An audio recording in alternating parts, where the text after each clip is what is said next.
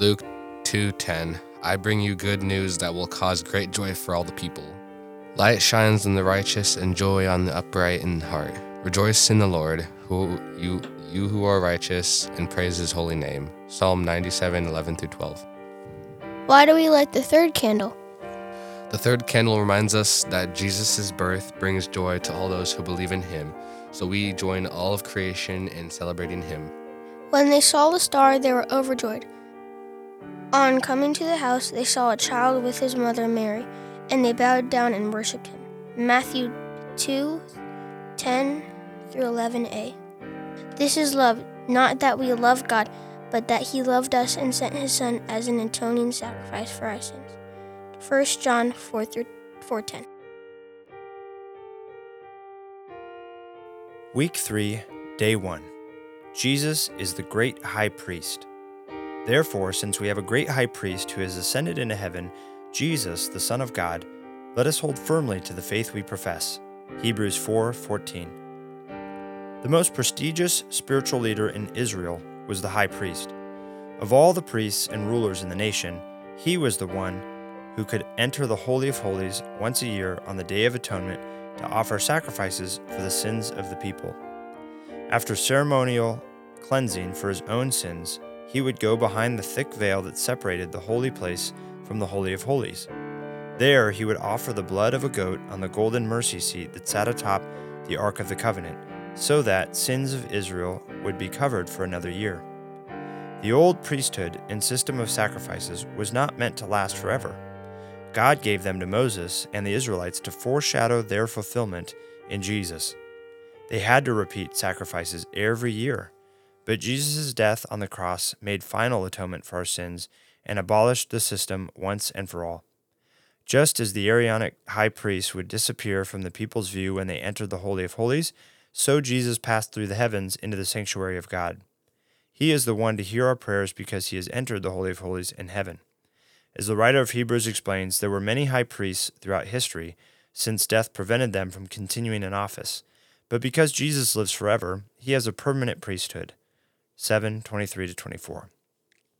He remains to this day the enduring high priest who is alive and able to fulfill that role. In heaven, Jesus sits on the great throne of grace, ready to hear our prayers and assist us in our time of need. He sympathizes with us and our weakness because he himself was tempted in every way, just as we are, yet without sin. Hebrews 4:15-16. Jesus is not aloof and prideful, but rather concerned and available. This comforting truth invites us to approach the throne of grace with confidence. Because Jesus is our high priest, we no longer need anyone else to intercede between us and God. We have direct access to the Father through Jesus, and he stands ready and willing to help us in our time of need. Dear Jesus, I can't even fathom what a big deal this is. You freed us of the requirements of purification, rituals, sacrifices, and law. Through your death on the cross, you tore the curtain that separated us from the presence of God, and now we can come directly to you without any other mediator. Forgive me for neglecting this privilege so often. Rekindle in me a desire to spend time in your presence and to live my life in the daily realities of your throne room.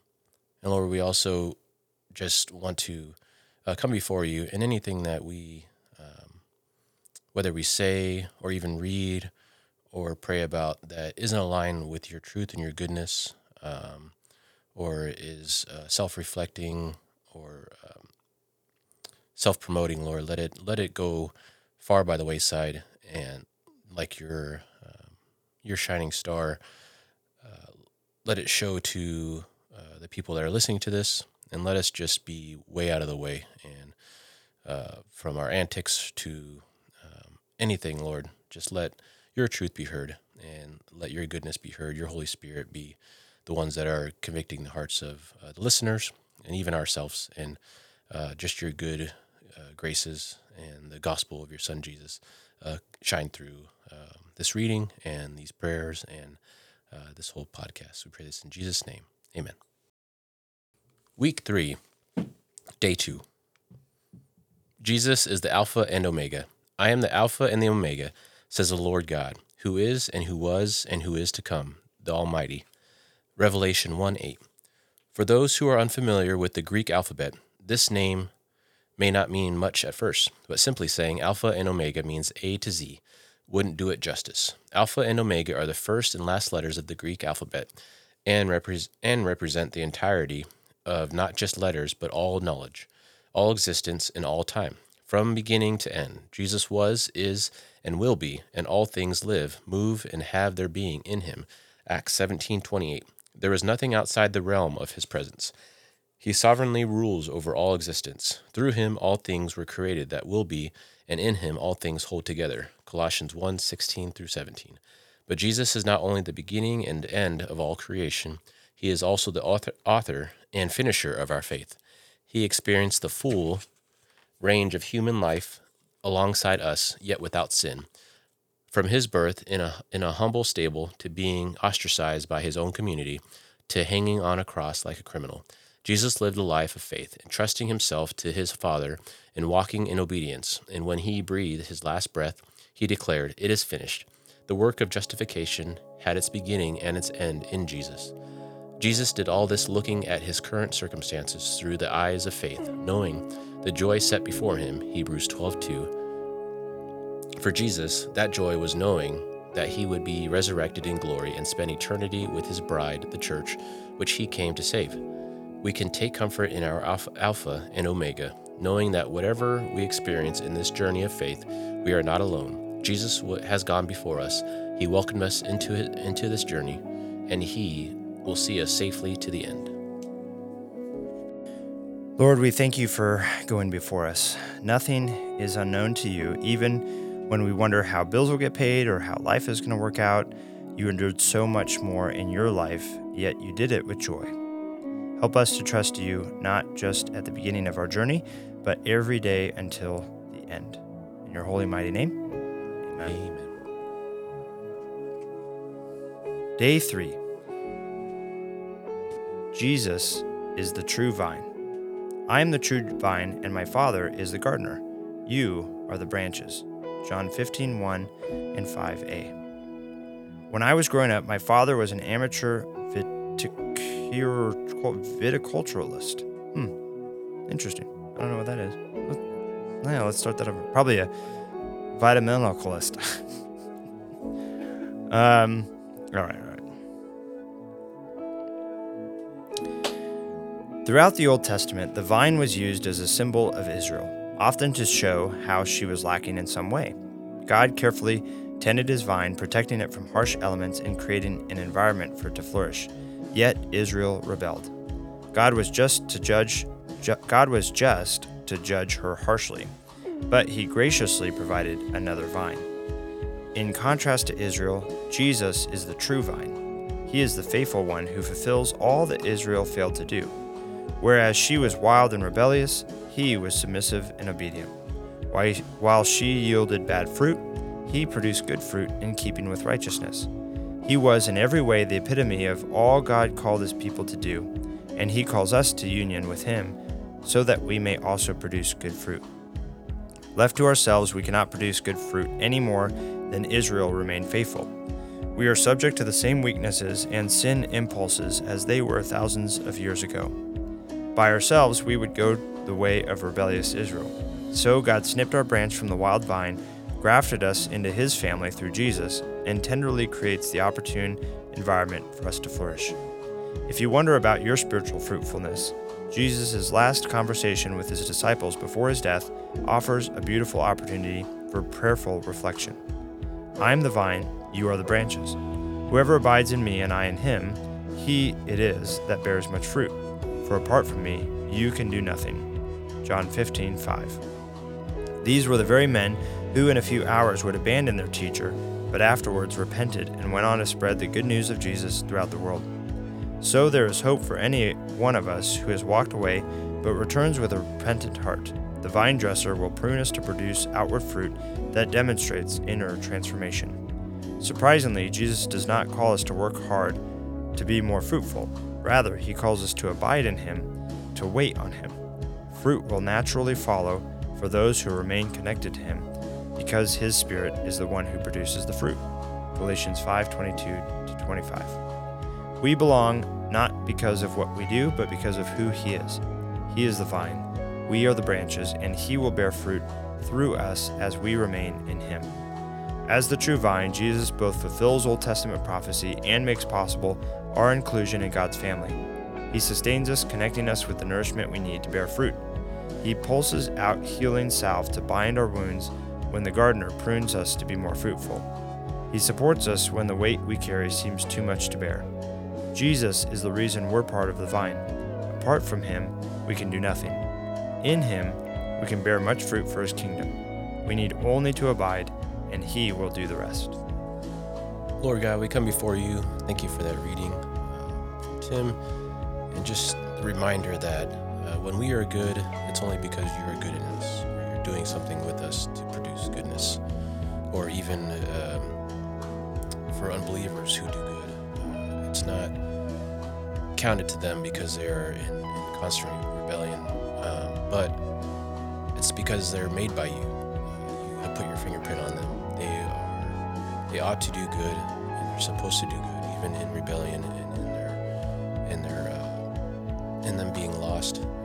And yet, there is still great hope that when they receive you in repentance and faith, they are grafted in. Just like the reading said, you are the vine, and we are the branches. And anytime we produce bad fruit or don't produce any fruit at all, that branch is pruned and thrown away, so that good fruit can be produced, and also just to allow us to see what happens when we do produce the things that you want us to produce. And I just pray that you would help us to reflect on that, Lord. I pray that you would help us to see that when we do good, we need to give you the glory. And when we do bad, Lord, we examine ourselves and see what we can prune off or allow you to prune off in order to produce good fruit, Lord. And for those that don't know you, that they would understand that to be a part of that wonderful process of pruning and producing great fruit and seeing the growth, they must submit to you and be grafted into your tree of life and into your process of sanctification, which is simply just purifying the bad fruit and the bad things out of our lives in order to be on our way into more purity and eventually perfection through your Son Jesus Christ's second coming and making all things new again. And again, Lord, I just pray that we would focus on your truth, and anything that is said here or prayed here or read here, Lord, it will reflect you and your truth, and anything not, Lord, just like the branches would be cut away and thrown away and forgotten about, so that your good fruit can be seen and heard and produced. In Jesus' name, amen. Amen. Day 4. Jesus is the Prince of Peace. For to us a child is born, to us a son is given, and he will be called Prince of Peace. Of the greatness of his government and peace there will be no end. Isaiah 9:6-7a. During his time on earth, Jesus restored peace everywhere we went. He calmed tumultuous storms. He brought healing to the sick. He raised the dead to life. He forgave sinners their sins. Isaiah prophetically calls the coming Messiah the Prince of Peace, Isaiah 9:6. And the angels announcing the birth of Jesus declare, on earth peace to those on whom his favor rests, Luke 2:14.